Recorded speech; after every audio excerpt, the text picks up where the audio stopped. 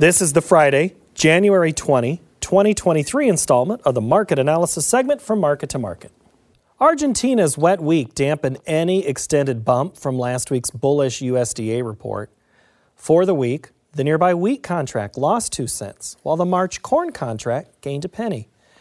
Outside markets helped the resistance in the soy complex. The March soybean contract sold off 21 cents, while the March meal contract dropped by $12.60. March cotton improved $4.41 per hundredweight. Over in the dairy parlor, February Class 3 milk futures lost 42 cents. The livestock market was lower, with February cattle down $1.10. March feeders cut $1.90, and the February lean hog contract shed 82 cents. In the currency markets, the U.S. dollar index lost 17 ticks. February crude oil bumped up $1.51 per barrel. COMEX gold added $6.70 per ounce. And the Goldman Sachs Commodity Index finished more than 10 points higher at 611.50. Joining us now, regular market analyst Elaine Cubb. Hello, Elaine. Hello, Paul. Thanks for the invitation. Good to have you here. As you drove through, you always get to say you're in wheat country. Snow, moisture, landing on some of this area, pressuring the U.S. crop. Is the U.S. crop story the only one in wheat right now we are following, or you are following? No, and I wouldn't even say that the portions of wheat country that I drive through that do have snow cover, those are not even the major wheat portions in Kansas, for instance. And the weather folks came out with their climate prediction for the next 3 months just yesterday, and it suggests that there is this band of moisture that will continue to come sort of down through Montana and then swoop down into the corn country, but continues to skip western Kansas, eastern Colorado, western Nebraska, this very arid region that has been so dry and was extremely dry at the end of the fall and hasn't received the moisture that it would need. So, we always kill the wheat crop over the winter, so we don't want to pound that too hard, but I wouldn't say that the U.S. wheat crop is in great condition moisture-wise, even though some portions of the world have gotten some snow. Well, let's speak about the world. Putin and Russia said something about exports, and all of a sudden, we're going to keep some, we're not going to keep some. Was that a bigger influence on the trade? Yeah, actually, so the Russians have come out with their more official numbers from 2022 and suggest that they had a great wheat crop, actually. I think maybe even record large. But you're right, it's how much of it are they going to export, or are they going to put the kibosh on that and try and keep that in-house to maintain domestic prices? Exactly, it's very schizophrenic sort of scenario of what somebody says from one day to the next. It's not even so much of the production, it's whether or not it ends up on the export market. All right, give me a range. Where are we headed? Higher, lower, and by how much? Boy, speaking of schizophrenic, it's really hard to get a read on the hard wheat varieties where you do have this inverted carry structure in the futures markets, which ordinarily you'd interpret to be a very bullish scenario. But really on the supply and demand tables, it's not like we're running short of wheat necessarily. So there's conflicting information or conflicting signs from the wheat market.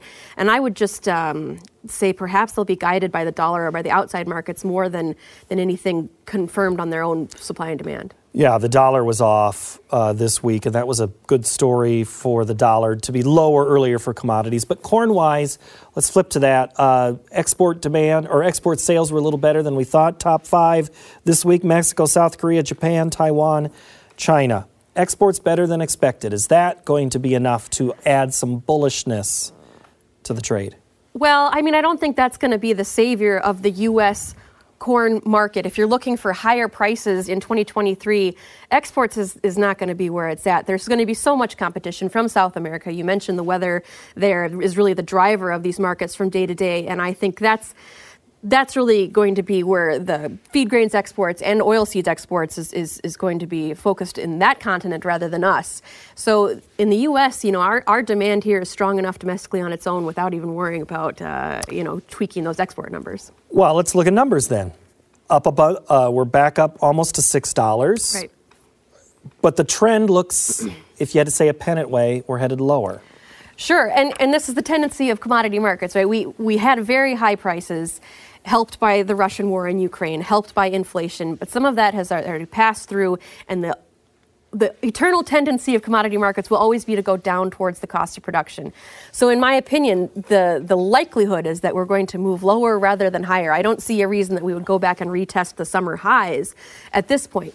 But we are well supported because, folks are willing to go and pay these prices for things. People are willing to pay for ethanol, and I think we should expect to see energy prices really surge here in the next 3 months. We have a couple of energy questions we'll get to in Market Plus, so I guess that's my tease for that segment after the show that we record that's only online or on YouTube. Elaine, about corn as a range. A couple of weeks ago on this program, it was discussed, why are you storing? Then last week there was the USDA report that said, well, maybe, but I still wouldn't be storing. Are you storing any corn right now? I think there could be some upside to the old crop. I am a seller of new crop because of what we just talked about, the tendency of these markets to move down. And if we get, some decent weather in Argentina and we have an expectation for neutral weather in the United States once La Nina sort of fades, I think we should be selling new crop. But if you have corn in storage that's unpriced and you don't really need the cash that badly, I think there's some possibility in these volatile times that you could have old crop prices move slightly higher. All right, beans, Brazil. How big's that crop? Big, record large, yeah. And I think that's validated by the weather that they have seen, any sort of maps, satellite data imagery that you see coming out of South America. I think you can very well believe that Brazil's soybean crop is going to be record large. Argentina, the USDA has obviously trimmed the production numbers out of there, and the private estimators trimmed that too. But Brazil's crop, is 3 times the size of Argentina's, and it's about 50 million metric tons, or 40 million metric tons higher than the United States' soybean crop. So Brazil's the leader. They're the ones that are going to go out on the export market, and when they have a record large crop, I think we can expect that to be influencing the markets lower. Well, and we have a question that came in via Twitter about this exact direction. So let's go to Bradley in Nebraska. I know Bradley was busy this week. They were in that snow blanket. I don't think blanket sounds like it was good. I think it was miserable for many. He's asking, Brazil announced it can add 6 to 8% more acres a year by taking pasture out of production. In total, they can add 60 million acres. So Brad's question is this ground productive enough to offset the lost acreage in Ukraine? And then he extends it one more, is this bullish for beef? Well, this is quite a question. This covers a lot of ground, 3 continents, really. So to start with Ukraine's lost ground, actually, I'm not sure there is that much lost ground. When you look at what they were able to harvest in 2022, it was 95% of what they had originally planted for feed grains generally. And I think some of their production is lost because of less inputs going into the crop. But honestly, other than the 22% of ground that's, past the front line, and some of that is still going to reach the market one way or another, whether it's under Russian ownership or not, Ukraine is not really lost as much as that. However, their exports to China, so they were a good seller to China, and Brazil is able to step in for that, whether they're taking it ground away from the rainforest or from pasture or wherever it's coming from. Yeah, Brazil's the ones that's stepping in to do that. Coming out of pasture, is that ground productive enough? That ground is very fertile. It's been planted to pasture. That's not native necessarily. So that availability, if you've got the logistics, the roads, the railroads to get that stuff to market, I believe it is productive ground. Which is always a concern there in Brazil, is about the infrastructure. Let's get to livestock for a minute, live cattle. Trading in areas that still look okay, but there seems to be maybe some flashing lights of danger ahead? Yeah, and even or from caution. Even from way down the supply chain to the grocery store level or the wholesale level, box beef prices continue to kind of dwindle here. And so I think if you were looking for a boost in live cattle prices or the cash cattle market, this is not the time we're going to see it. The signs are generally pointing towards a little bit of a slackening there. And I think that's appropriate seasonally. It just needs to be expected, but I wouldn't expect the market to fall out of bed completely. The supply and demand, the fundamentals are still there for that market to be supported. Cattle on feed came out Friday afternoon. What did we see? Exactly so. So the cattle on feed is showing the total inventory is down 3%. The little snippet in there that's an interesting piece is that the heifers is only down 1%, which means the heifers are going into feedlots and not being maintained in the herds, which means all of this destruction of the herd continues to happen. So your long-term outlook for the deferred futures contracts is still as bullish forever. Even though analysts were going into this report expecting that inventory number to go down more than that, I don't necessarily think the market is going to react to this with a big bearish reaction. Not react bearishly, but for how long, though? I'm talking about a Monday thing. Okay. Like, I don't think we're Okay. going to come in on Okay. Monday and have a big, Yeah. thing. All right, hog market. We're going into the Chinese New Year. Yes. They used to celebrate with American pork. Not been a lot of celebrations in China. Are we still caught up in they're still coming out of COVID and not buying as much U.S. pork? Well, right, but the expectation is now, and this is sort of my input about the energy prices, is that the expectation is China is now out of lockdown.